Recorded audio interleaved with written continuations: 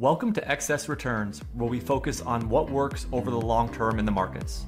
Join us as we talk about the strategies and tactics that can help you become a better long-term investor. Justin Carbonell and Jack Forehand are principals at Validia Capital Management. The opinions expressed in this podcast do not necessarily reflect the opinions of Validia Capital.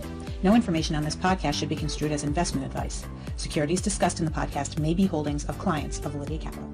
Hey guys, this is Justin. In this episode of Excess Returns, we talk with Joe Hegener, sub-advisor to the Simplify Opportunistic Income Exchange Traded Fund, about investing in credit, how he builds a credit-focused portfolio, and the techniques that help minimize risk when investing in the credit markets. We start out by talking about the basics of credit, but then we get into the overall credit environment and where he's seeing opportunities and how those are reflected in the investment strategy that he runs.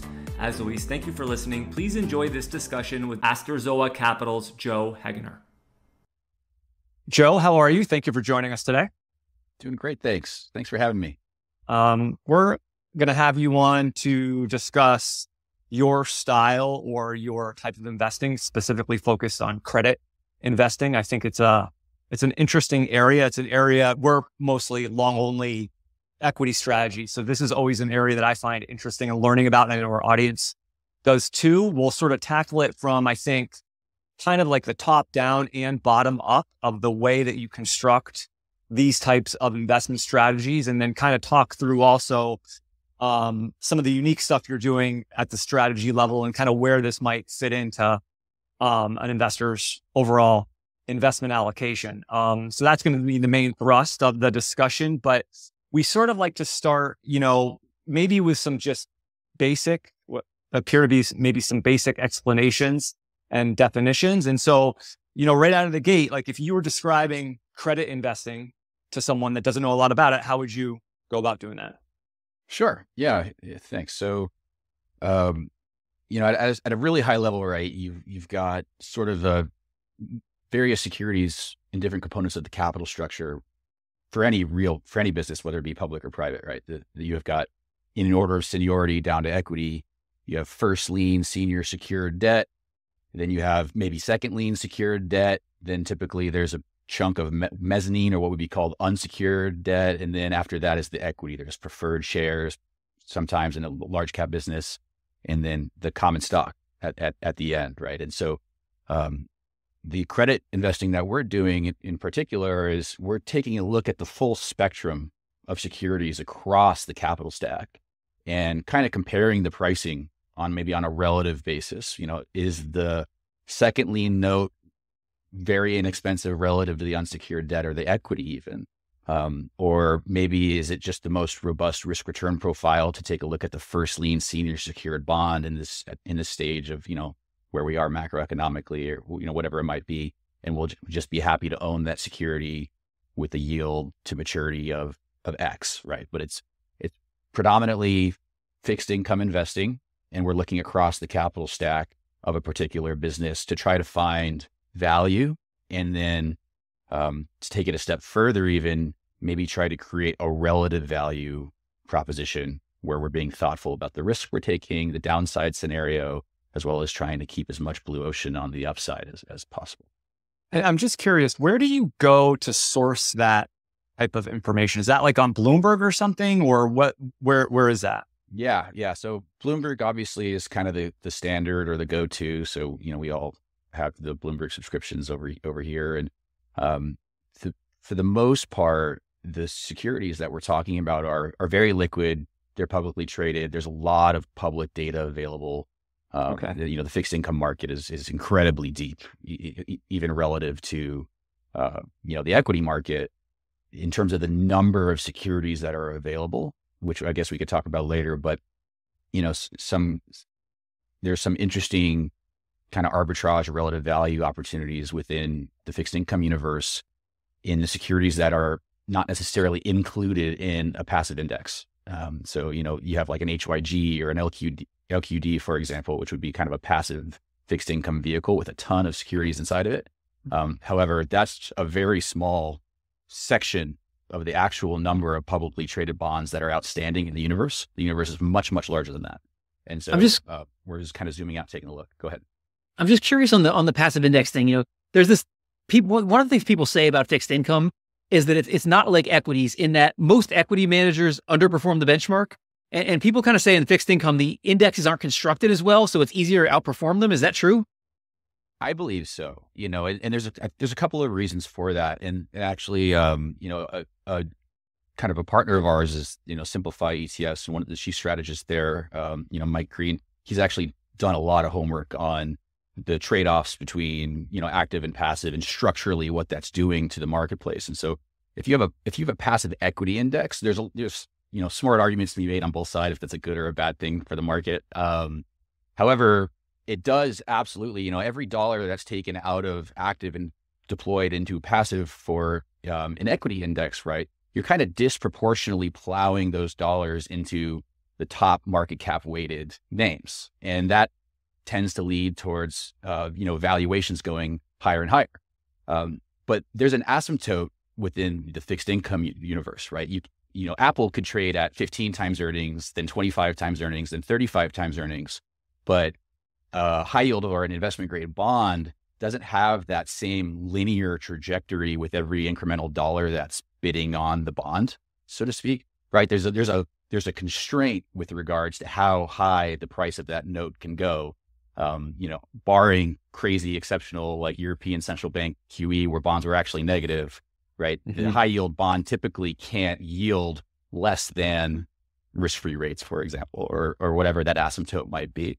So every dollar that's deployed into these passive high yield vehicles, in my opinion, is kind of disproportionately bidding on or providing a permanent bid rather for the most heavily indebted issuers that are in the universe, right? Because these passive indices it's kind of a misnomer, but I think it gets the point across. Similar to an equity benchmark, it's kind of market cap weighted, if you will, right? So you naturally have this negative adverse selection that takes place within the passive vehicle itself, where the most heavily indebted issuers tend to be the most concentrated positions within the benchmark. And that's kind of the opposite of what you would want, right? You don't want dish networks with an insane amount of debt and it's losing market share every year, a legacy technology. They're going to have to restructure that debt at some point, and yet it might be 3% of the index. And there's a lot of these names that are sort of the top concentrations of issuer exposure within these passive vehicles. And so that adverse selection bias is something that we try to take advantage of. We'll kind of zoom out and we'll look at credits that we actually quite like that might not be, that kind of cookie cutter fit within the index. And then we might even look to hedge out some of the beta risk by having put protection or credit default swap protection on the names that we don't like within that same index. So we're kind of removing the edge, taking the edge off a little bit, and then trying to be net long the names that we actually do like from a balance sheet and a fundamental standpoint. Jack, we have to maybe take that idea and create a short ETF that goes short those names and see if we can productize. Within our fund, we own puts on the common stock of those names. And we specifically so we've got Carnival Cruise, Carvana, Caesar's Palace, Delta, American Airlines, Western Digital, and then there's a few others that we're looking at too. All of those names are very, very large on a relative basis, large exposures within HYG, and are very highly correlated to the performance of HYG. And so we selected those for kind of two reasons, right? Very high correlation to HYG and S&P. So when markets kind of broadly sell off, that's a nice hedge for us anyway. And then specifically when you look at the underlying fundamentals of those businesses, in my opinion, all of those names are going to have to restructure their debt at some point. And in the equity in that situation is more often not going zero. It's just a matter of when that takes place effectively. So it's kind of twofold in that hedging component, I suppose. You had mentioned a couple of those core categories like investment grade, high yield, and then you have distressed debt. But can you just kind of talk to those broadly and what types of credit would be in each one? Yeah, absolutely. So I mean, at a high, from a high viewpoint or at a high level, You have ratings agencies, right? S&P, Fitch, Moody's. It's a lot of others, Kroll and DBRS. And their whole business model, right, is to kind of create a scalable framework to evaluate the relative creditworthiness or safety of an issue, right? And so they'll issue AAA all the way down to single C ratings, and it's fairly cookie cutter. I mean, there's tens of thousands of bonds that are outstanding in the universe that's available to choose from, and they do a really good job, honestly, of issuing a rating for the vast majority of the bonds that are outstanding. However, it's not. I mean, it's just impossible to take a very minute, very detailed view of every single issuance that's out there and have a true kind of fundamental rating for that, right? So it's kind of at a high level, they're saying, all right, like, what's the debt to equity, or what's the leverage ratio? Are their earnings going up or down? In very high level checks, and as long as they pass all the checks, then you'll get a rating for that bond, right? And so investment grade would be AAA to triple B. Below triple B would be high yield debt, and then distressed debt is typically something like a turnaround. It's a maybe heavily indebted business, and they got hit really hard during COVID, and they're trying to recover or bounce back. And so typically a distressed, there's not really a hard definition of this, but if the bonds are trading for 50, 60, 70 cents on the dollar, that might be considered a distressed scenario. And so what we're trying to do is kind of do our own evaluation with regards to what is the credit worthiness of this particular issuance or this issuer, and what's the relative pricing? Am I actually being properly compensated by taking the risk here? Or is it the other way around? I would argue that those top names within HYG, like Dish Networks, for example, it's like an 8 or a 9% yield on those bonds. I don't think that's an adequate level of compensation for the risk, that the potential restructuring that I think inevitably will take place. However, if you kind of zoom out and you look at some of these other high yield issuances that aren't as well bid by these passive vehicles, you're looking at 12, 15, 18% yields to maturities with very similar risk profiles. And so by being long those, and then maybe hedging out some of that tail risk, I think that's the proposition we're trying to create, or the value prop we're trying to create. Personally, the investment grade universe right now, I don't think is super attractive because of kind of where we are on a macroeconomic basis, right? High yield investment grade spreads are very, very thin relative to where we are in the economic cycle. I think part of that actually is a function of the dollars that have been poured into passive fixed income investing, creating that permanent bid completely indiscriminately with regards to the state of the balance sheet, right? It's just pro rata. Every dollar that goes into the vehicle gets deployed into these issuers according to these rules. And there isn't really any discretion, that's taking place with regards to, maybe I shouldn't own that Carvana bond, or maybe I shouldn't own that Dish bond. It's interesting because what you're talking about plays, we've had Mike Green on the podcast, and it plays in a lot into what he talks about with the equity market. These forced flows that are going into certain things, and they create distortions. It's interesting to see that it happens in the bond market as well. Absolutely. Yeah. And the equity market is it's really a challenging one, because I kind of mentioned before, there's that age old kind of adage, right? The market can stay irrational longer than you can stay liquid. And right. And the equity market is inherently volatile. There's an enormous amount of psychology that plays into near-term pricing.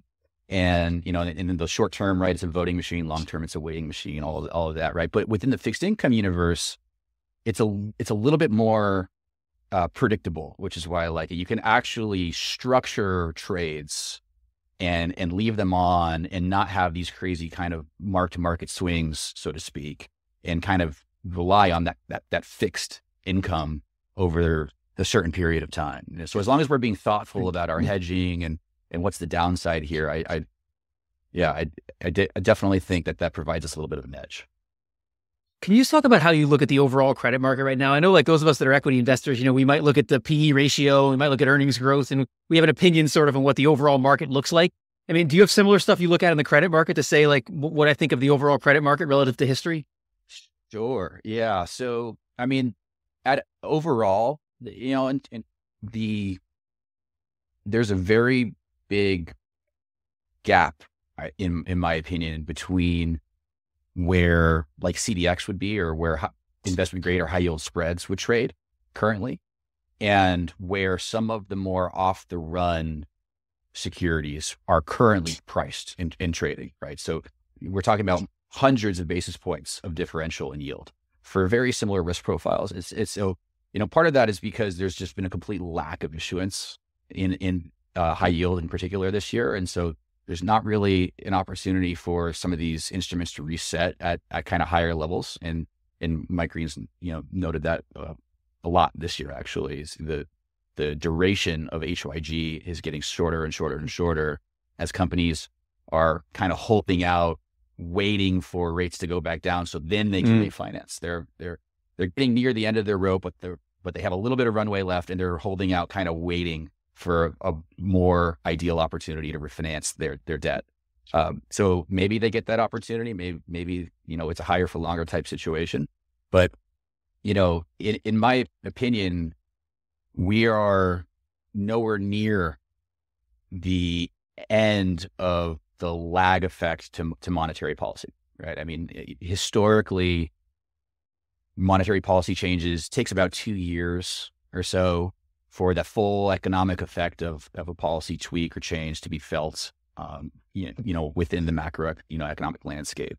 And we're not 2 years in at all, right? We're nearing the end of the tightening cycle, but the first rate hike was what, March of last year? It was not even 2 years ago.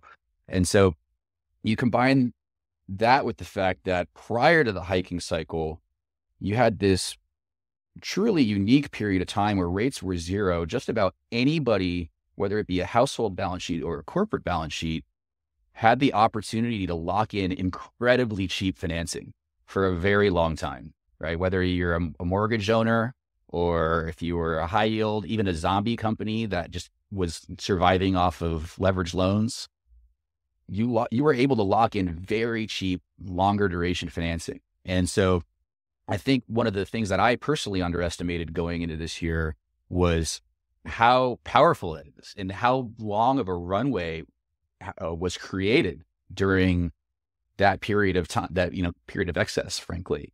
And so I do think the lag effect is going to be longer in this tightening cycle than in prior tightening cycles, because there's all sorts of, whether it be a startup in venture capital land, or a commercial real estate project, or investment grade corporate credit, right? At some point that debt needs to be refinanced, but it's been pushed out pretty far into the future. So we're starting to get to the place where some of the higher risk investments like CRE, those are short-term loans. And so that's why we're seeing tons of stress. That's one of the reasons why we're seeing tons of stress in that environment right now, is because those loans need to be rolled over very quickly. And so we're already facing refinancing issues. But if you look at like a Verizon, for example, Mike pointed out this as well in a recent blog post, right? Verizon's got $30-something billion worth of debt that's come due in the next 5 years, right? The average cost of that debt, and 100, actually, I'm on Bloomberg now, I'll pull up the exact number, but the average cost of that debt is 2.6%, right?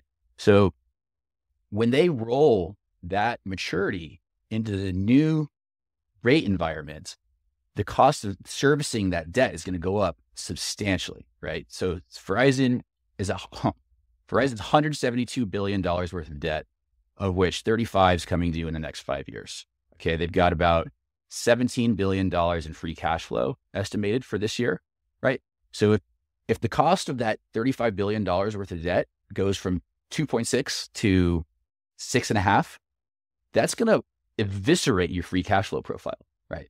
And Verizon's an investment grade issuer, right? We're not even talking about some distressed or high yield corporate credit, right? So I do think there's going to be some serious stress in the next 12 months or so, 12 to 18 months, as these maturities are come due, there's been a lot of chatter about a maturity wall in 2024 and 2025 as it relates to lots of high yield debt that's coming due in that period of time.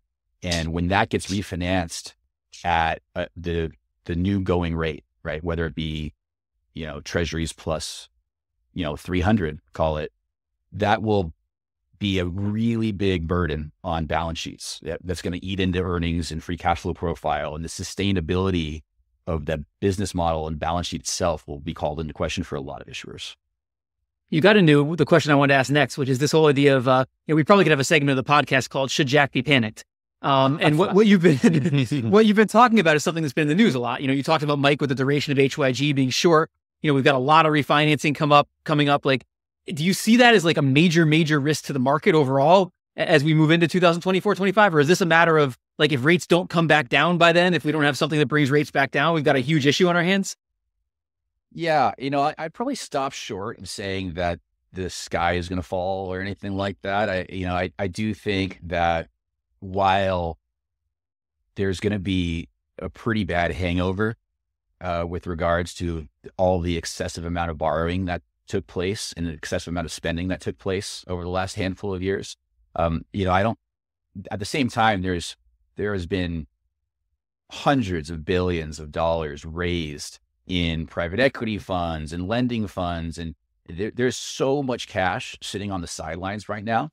We have kind of positioning for the doomsday scenario where all of a sudden there's all these great loans and credit opportunities out there that are super inexpensive.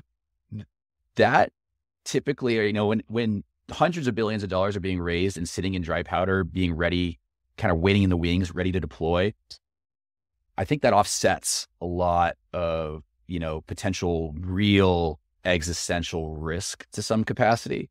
And then the other thing I guess I would say is the just because there will be losses like bondholder and certainly equity holder losses, I don't think that necessarily creates like a systemic, macroeconomic death spiral or anything along those lines, right? I generally just am looking at high yield and distressed balance sheets and the disconnect, I think, between the investment grade kind of very well bid names and the lesser known names that are all in the high teens, low 20s in terms of a yield to maturity.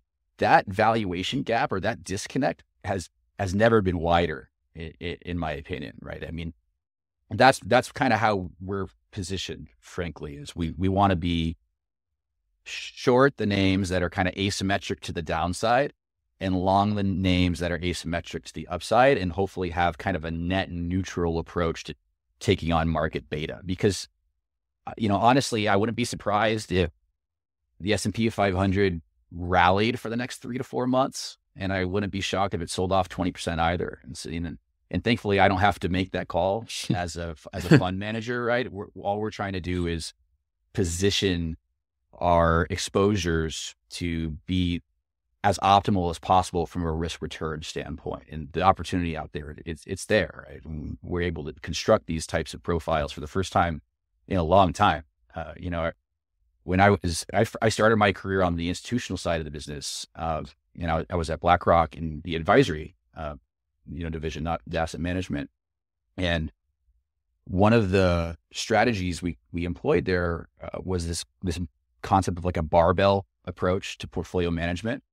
Back then rates were zero, and you had underfunded pension funds and all of these, institutions that were hiring us. What do we do? Effectively, we didn't make 7%, and last year we made 1.5% or something along those lines, right? And so that barbelled approach was still kind of optimal in those, 10 years ago, call it, but now we're actually getting paid quite handsomely to be in cash, to be on one side of this barbell. And then we're also getting paid very handsomely to be on the other end, to lean into some of the cuspier credits. And so when you kind of blend those two barbells together, what you get is a much more optimal risk return exposure than being just 100% fully invested in core fixed income, right? Your volatility profile is much more manageable. You have lots of optionality with regards to your cash position. As markets sell off, you can maybe decide to lean into that and pick up additional exposures. And then because you're leaning in on this side, the riskier side of the barbell, your blended portfolio yield is still comparable, and your upside is still comparable to that fully invested fixed income, fund effectively. So that's kind of the way we're thinking about it, I suppose. Yeah, well, it's good to see there's some opportunities, and you think there's going to be pain, but it's not going to be a catastrophe. I can hold off on building the bunker in my backyard for now, I guess. I want to ask you about your process that leads to what you just talked about. But first, I just want to ask you a couple of things about the macro environment. We pride ourselves on digging deep into your LinkedIn and stuff when we have people on. And I saw this quote that I thought was really cool on your LinkedIn from a while back. And it was, you said the importance of bifurcating between the cyclical and the secular horizon is a staple in macro analysis. And I'm just wondering if you could talk about that, and then we'll talk about macro a little bit more. Yeah, for sure. So that's a big one at PIMCO. So after I was at BlackRock, I worked at PIMCO for a couple of years. And that's a big part of their macroeconomic analysis. And that, it's a macro shop, obviously, right? And so definitionally, right, the secular horizon, so to speak, would be, what are the existing structural long-term trends that are taking place, whether that be the adoption of cybersecurity or maybe renewable energy, themes effectively that are going to take place regardless of what happens next month or regardless of who's in office or whatever it might be, right? And then you've got the cyclical horizon, which is short-term oriented and more volatile effectively. And that's something like, energy fluctuations, regulatory issues, something along those lines, kind of near-term catalysts that will create market volatility, right? And so you think about like the secular horizon, it's kind of a slow wave, either going up or down. And, in the case of, kind of legacy technologies. And then layered on top of that slow wave, you've got the cyclical that's much more volatile. And so what I typically like to do, or what we typically try to do, is try to isolate an opportunity where the secular horizon is very bright and we're near a nadir on the cyclical horizon, right? So, an example would be, maybe this isn't a perfect example, but I think a decent example is in 2020. We were in the middle of 2020, we were really interested in energy, right? So that was a place where cyclically you were at just an all-time low, right? Oil futures were negative $47 a barrel. There was just tons of distress. They were shutting down oil wells and rigs across the country. And then if you just kind of zoomed out, secularly, there was a lot of uncertainty with regards to lockdowns and what the oil, energy demand would look like. But we knew that if you shut down a rig, it takes 12 to 18 months to start that back up again. It's not like a light switch. You can't just turn that on and all of a sudden it starts, producing.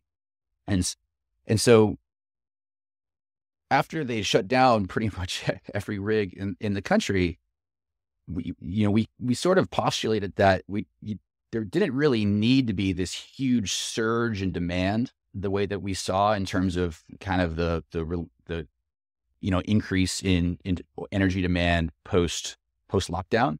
All you really needed, because of structurally there would be such a constraint on supply, was a very, very modest recovery in order for that sector to be very well bid on it and have a really nice kind of cyclical tailwind over call it 6 to 12 months. And that was kind of where we started, macroeconomically. And then, if you zoomed out, secularly, I am quite optimistic about renewable energy, but we're also somewhat realistic in that we thought that, the energy business would be doing just fine in 5-10 years time. And that's back in 2020. Right.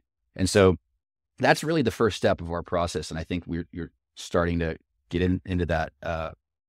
The first step really is the macro analysis, kind of zooming out and what sectors look really interesting like right now. It doesn't necessarily have to be a contrarian approach, although usually it is. And then from there, we'll kind of dig further into that sector and try to look for value and asymmetric value. So that would be like the next step of the process, the quantitative component, where, whether it be a fulcrum security, like a second lien secured bond in a restructuring scenario, like a Chesapeake Energy, that was a big one for us in 2020.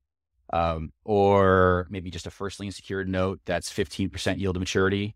Those types of opportunities are really kind of compelling to us. And then, the quantitative lens is somewhat unique to the way that we run things, and kind of it's a homage to the analytics experience that I had when I first started out in the risk modeling group at BlackRock. Is, what we're trying to do is be as thoughtful as we possibly can about the worst case scenario of a particular trade or investment strategy. And to the extent that we can mitigate or reduce the left tail and still keep as much positive convexity to the upside as possible, like that's really what we're trying to solve for, right? There are a lot of investment strategies that are successful, but they're very negatively convex. And what I mean by that is you're picking up pennies in front of the proverbial steamroller, right? I mean, you might be clipping, the inverse VIX is the most notorious example, right? That one, the Volmageddon, and then that ETF exploded in one day after 50% spike in the VIX. So what we're trying to do is kind of quite the opposite, right? We're trying to create the most positive convex profile as we possibly can. And if we can do that from like a quantitative lens, that's where we move on. And that's when the real homework starts, the fundamental analysis. Is this, what does the balance sheet of this business actually look like? Do we like the management team? What does the industry peer group look like? Are there relative value opportunities? What does the capital structure look like? Things like that. And that's probably the most intensive component of the process, but it needs to kind of pass the first two checks in order for us to get to that stage, really. And once the math of the trade is less convex than we'd like, then we typically look to unwind that. So, I'll give you an example. The puts that we own, right? We don't own these things because we want to be short Caesar's Palace, right? We own them as hedges in the portfolio, and they have a specific role to play. And at the time we bought them, they were 10% out of the money, because that's kind of the nice, positively convex kind of cusp where you're getting the most incremental value if the stock does sell off. But as you probably know, right, once the underlying goes through the money, through the expiry, then all of a sudden you've got a very negatively convex exposure. Right? You've got more downside than up for every on a delta adjusted basis, like the underlying moving every 1%. And so when we bought those puts, they were all 10% out of the money for whatever reason. You can call it luck, but all those puts almost instantly became in the money within like 5 days. And it was just time. We didn't intend to be short the names. It just happened. And so as soon as they kind of hit that at the money status, that's something that we would look to harvest that gain and then roll into another 10% out of the money position, because we want to maintain that convexity profile. And so, that's, I guess, a small example, but it's effectively what we're trying to do. Yeah, going back to the macroeconomic stuff, how much do you care about, like, going a level above the sectors? How much do you care about, we're on Twitter all the time. I don't know if you are, but, right now you've got your higher for longer guys, you got your recession guys, there's all kinds of debate going on. Like, how much does that matter to you in constructing your portfolio, like having an opinion on stuff like that? Yeah. It certainly matters. What I would say, and hopefully this isn't too much of a cop out, but what I would say is, what we're trying to do is create exposures in a portfolio strategy that's successful in both of those kind of binary outcomes, right? If we are in the higher for longer camp, then there are all sorts of implied effects to that, right? And we want to be thoughtful about what those scenarios look like. And at the same time, if something does break, you could see a situation where the overnight rate gets cut by 100 basis points very, very quickly. And what do those scenarios look like? And defining the scenarios is a pretty integral component of our process. There's the concept called expected value, where you're just effectively assigning probabilistic weights to various scenarios, right? So like a very simple example is just say like a binary outcome, either rates go up 100 basis points or down 100 basis points, right? And it's a 50-50, probability in terms of, and then let's say in the up scenario, you make $1, and in the down scenario, you lose $1, right? Well, 50% times +1, 50% times -1, that nets out to an expected value of 0, right?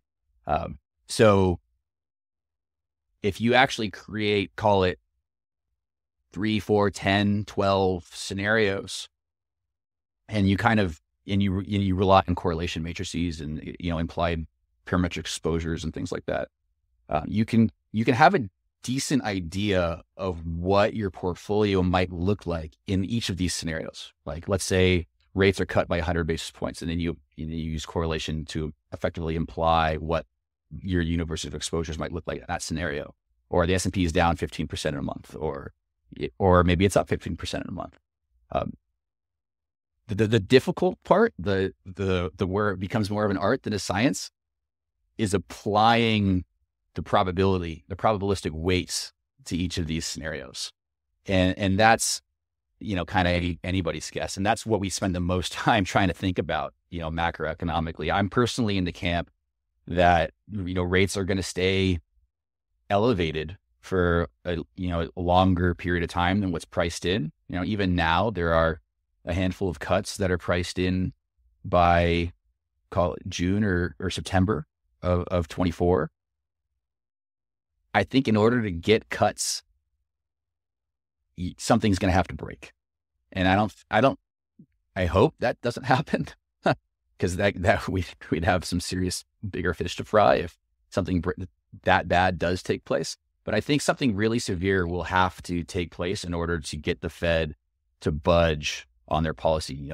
Powell has said time and time again that they would rather err on the side of being too restrictive, because if we do slip into a recession, they've got the tools to take care of that, right? They can always just, ease conditions again and go down that road. Whereas the risk of them not taming inflation is so great in their eyes that I do think they're going to kind of err on that side of caution. And that, to me, was the most worrying thing. As we talked about before, all these refinancings that are coming due in the next 18 months, the market was pricing in. And the reason that I think equities were doing so well is the market was pricing in at the time 100 basis points of cuts between now and December of next year.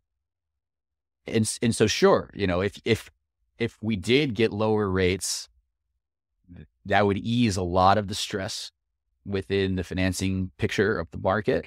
And that maybe does justify an equity rally. But if rates stay at 5+%, and I'm coming to the market with my new high yield or investment grade bond issuance, it's going to have to be risk-free plus 200 basis points. And that cost of debt is not being appreciated, right now. I really don't think that, in particular, the equity market is paying any attention to these debt maturities and what it's going to do to the earnings profile of some of these businesses. I mean, we're talking about the potential for the entirety of free cash flow generation to be allocated to debt service, to debt interest services effectively. And, what does that do to price earnings, right? If there's no free cash flow and, all that. So I do think we're in for a rude awakening over the next 12 months. But, flip side of that coin is that there's also an enormous amount of opportunity. There's a lot of stress out there. And for the first time in a long time, you can underwrite credits yielding 15 to 20+%. Yeah. And on the higher for longer thing, one of the things I've learned this year is, it's not just about what's going on in the economy and inflation. It's also just a supply and demand issuance type thing. One of the things I learned in the wake of the debt ceiling with the TGA and everything is, the government is issuing a lot of debt right now. And that I assume is playing a significant role in what's going on in terms of rates going up. and also just how important it is in terms of the duration they issue. The more they're issuing out the duration curve, it ends up being a huge issue for the equity market. The more they issue bills, it's better. So that's something I've learned this year too, in relation to that whole higher for longer thing.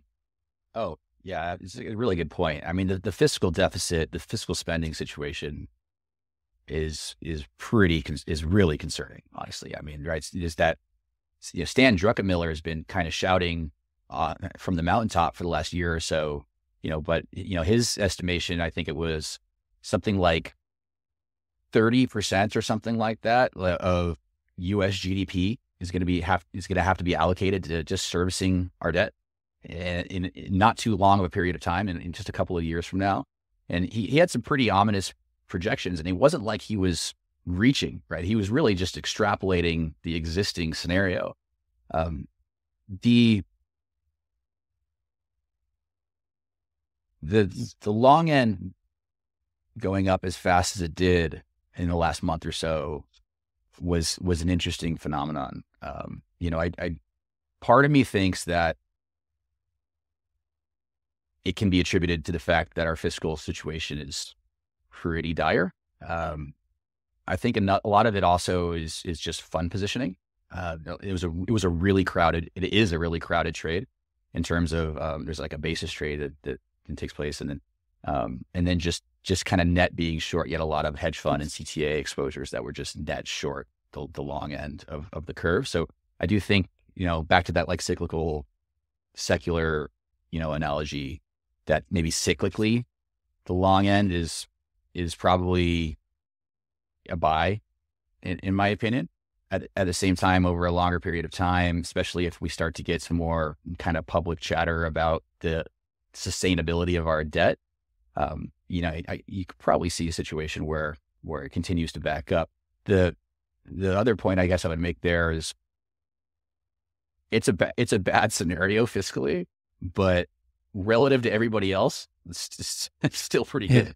I've got a really admittedly negative bias against the Eurozone and peripheral Europe. One of the cooler projects I got to kind of view from afar when I was at BlackRock was the financial markets advisory team was hired during the European debt crisis by the ECB and the central bank of Greece to try to figure out and get the house back in order.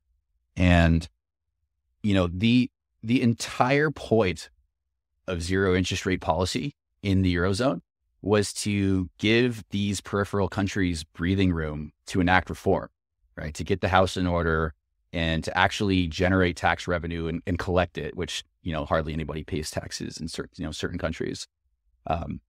And it never took place, right? That reform never happened. Arguably those countries' fiscal balance sheets are worse now than they were in 2012 and 2013.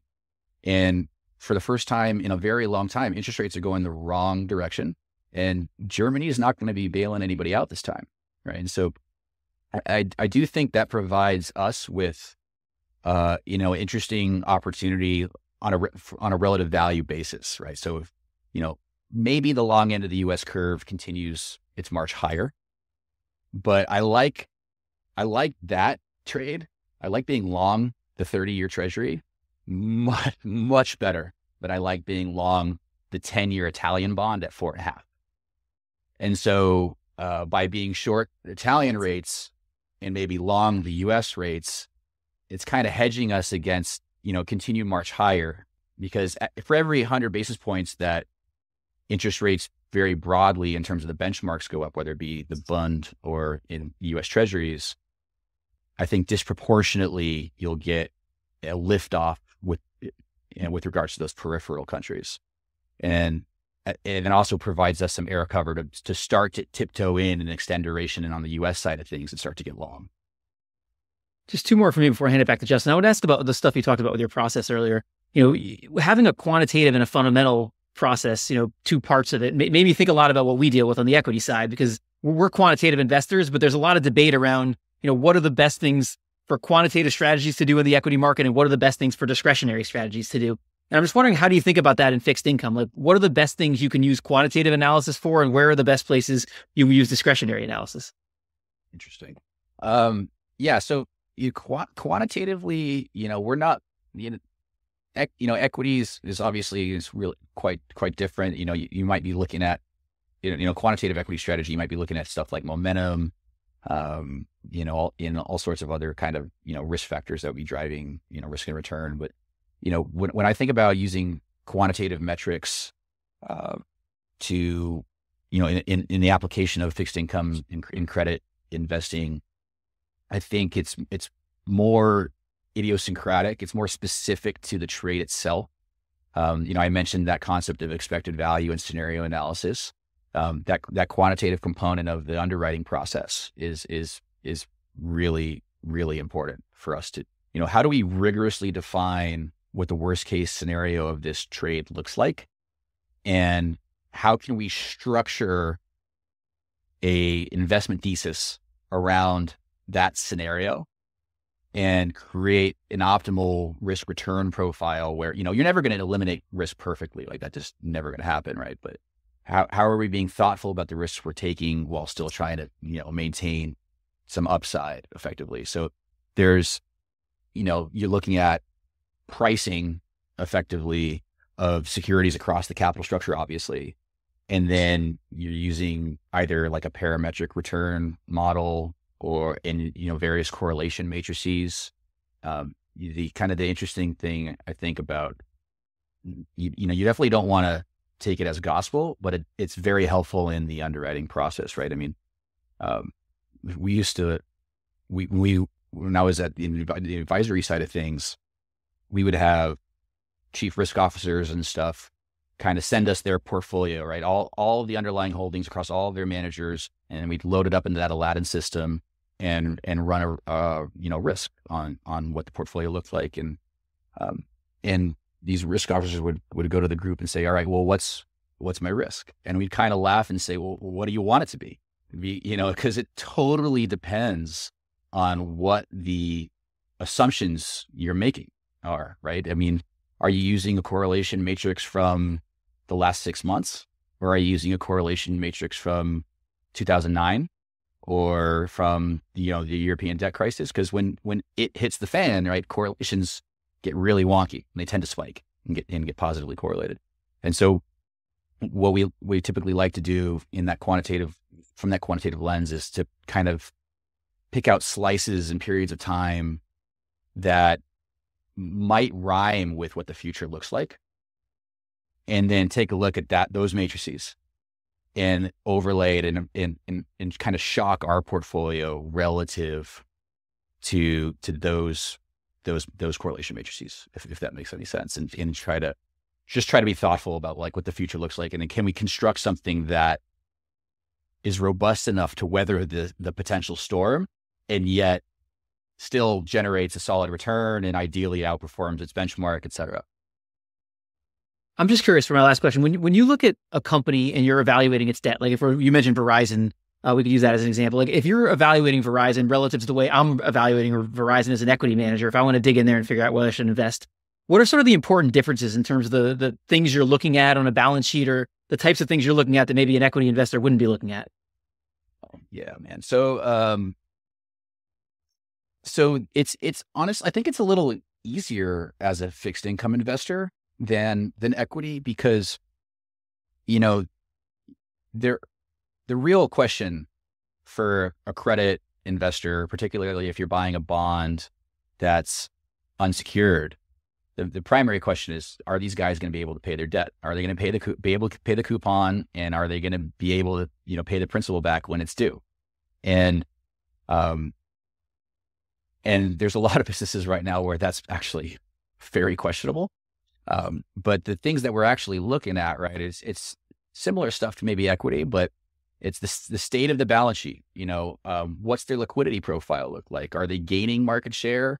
What's their cost footprint? Do they have operating leverage? Are they able to scale their cost footprint up and down to effectively size themselves appropriately relative to their new revenue footprint or their new revenue structure, right? So there were a lot of businesses that experienced gangbuster years in 2021 and in early 2022, especially retail, because of all the stimulus and everything like that, where their revenue was through the roof, and they had this huge growth in that top line revenue profile. But what goes along with that, right, is they scaled their cost footprint up too. A lot of these have kind of, variable cost, business profiles.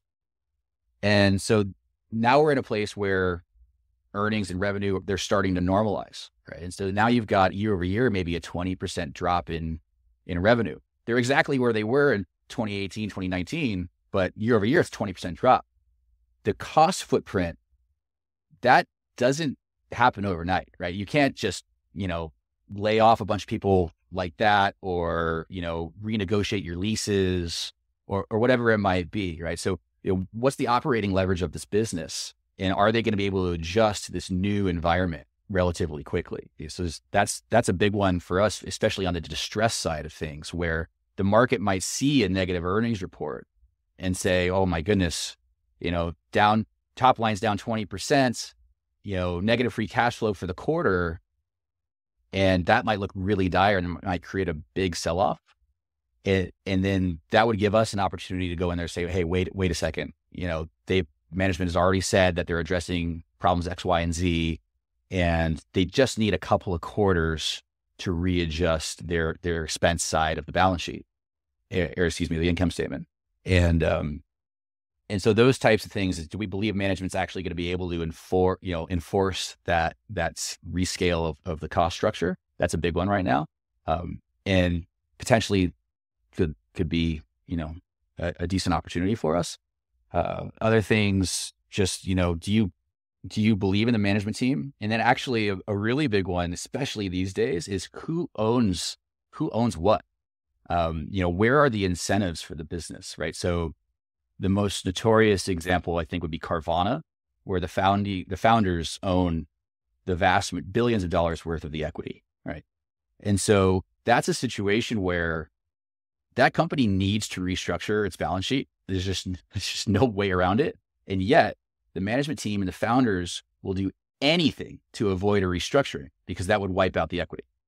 And so they will throw good money after bad all day long, trying to turn the ship around, so to speak, when what would be the best thing for the business is to restructure right then and there. But that might not happen for a long time. They might run the business into the ground. And the other way around, who owns the debt? They're, especially in a distressed business, you're increasingly seeing larger players forgive portions of their debt in exchange for moving up the capital stack in order to have a lien on the assets in the event of restructuring. Again, that happened with Carvana, where PIMCO and a handful of senior lenders forgave a chunk of debt in order to move up and have a first lien on the business, effectively putting them at the front of the line in terms of getting a recovery in the event of a restructuring, right? So that happened with Chesapeake Energy and a handful of others. So understanding who owns what components of the capital structure is and where their incentives are is actually pretty darn important, particularly if it gets to the scenario where there's going to be a workout.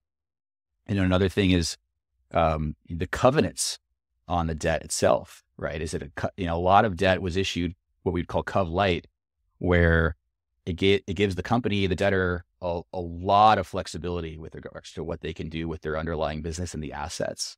And so there are a handful of bonds that are out there that technically are first lien secured bonds, secured by the assets of the business. And yet you've got the management team stripping assets out of the business and selling assets to raise cash in order to fund operations. And when you're doing that, you're definitionally stripping value away from the collateral to the bondholder, effectively, which, if you had the right docs and the right note structured, would be illegal. But it's increasingly something we're seeing now with all these Cov Light docs, where we're doing like real estate transactions, like sale leasebacks, for example, which if you had a really tight first lien note, that would never be permissible. And yet you're seeing a lot of collateral being kind of auctioned off and sold in order to keep the business afloat and not trigger the default. And that erodes the value of the note itself. So you got to be really careful about that component as well. just want to comment here. This is one of the beautiful things about ETFs is you can actually look inside an ETF on any given day and see what the fund is holding. And I was just looking at the ETF that you're sub-advising for Simplify, and it really is a unique set of different holdings in there. You know, you have the corporate bonds, you have some country debt exposure in there, you have the puts, which, like you said, act as a hedge. There's some other ways that you're, I guess, hedging or overlaying the portfolio. So, I certainly encourage people to, if they're listening to this episode, go learn about the ETF, look at the holdings, see if this might be a strategy that fits inside your portfolio, because it's definitely interesting stuff that you're doing there, Joe. Just a couple quick ones before we end, and these are kind of coming out of the strategy space and just getting your thoughts overall as to some of the trends that we're seeing in the market and in our business right now. And the first is, I don't know, are you using ChatGPT for anything like productivity wise or in your work related function? Not so much using ChatGPT for the workflow, although we're certainly leveraging it as a business. It's been really helpful from an account management standpoint and also a content creation standpoint. Yeah. At some point, I definitely expect to see a lot more kind of AI focused integration within what the processes that we're leveraging now. The challenging thing, I think, with regards to investing and kind of leveraging these models is that you need real-time data. You need access to real-time data, and it needs to be really high quality data, right? And so depending on what category, asset class you're looking at, the data sets will be increasingly or decreasingly disjointed effectively, right? I've got a pretty good friend that's a data scientist at Citadel and knows way more about this than I do. And the stuff that they're doing over there is absolutely fascinating, right? I mean, they're pulling, he focuses specifically on energy, and they're pulling satellite imagery and looking at in real time the productivity of wells. They're looking at, how full are the Walmart parking lots? How full are, these highways, and how many trucks at any given period of time are on the interstate? And they're ripping data out of publicly available websites, and they're amalgamating all of this data, and then using learning models effectively to parse that out. Where it's a little bit more difficult is when you're doing relative value across the capital structure, because oftentimes you're comparing apples to oranges from like a data standpoint, if that makes sense, right? If I'm buying the first lien secured bond of a corporation, and then I'm looking at the equity market cap, and on a relative value basis, I think there's something out of whack there. At least I haven't yet found a systematic approach to maybe exploiting that. Whereas if I was looking at, a little bit cleaner of a data set, like, momentum analysis or, real-time correlations across equities, things like that, I think that's probably like the first, playing field, I suppose, with regards to the introduction of these types of processes. But inevitably, technology is gonna make its way, I believe, and kind of replace all of us. But hopefully, I still have a job in 5-10 years. Well, hopefully they'll still need someone to sit there and articulate the strategy and talk to other humans about it, unless we get replaced with AI there too. So, all right, well, this has been great, Joe. We really appreciate it. We always like to end these episodes with sort of a standard closing question. And that is, if you could teach one lesson to the average investor based on your experience in the markets, what would that be? Oh boy. I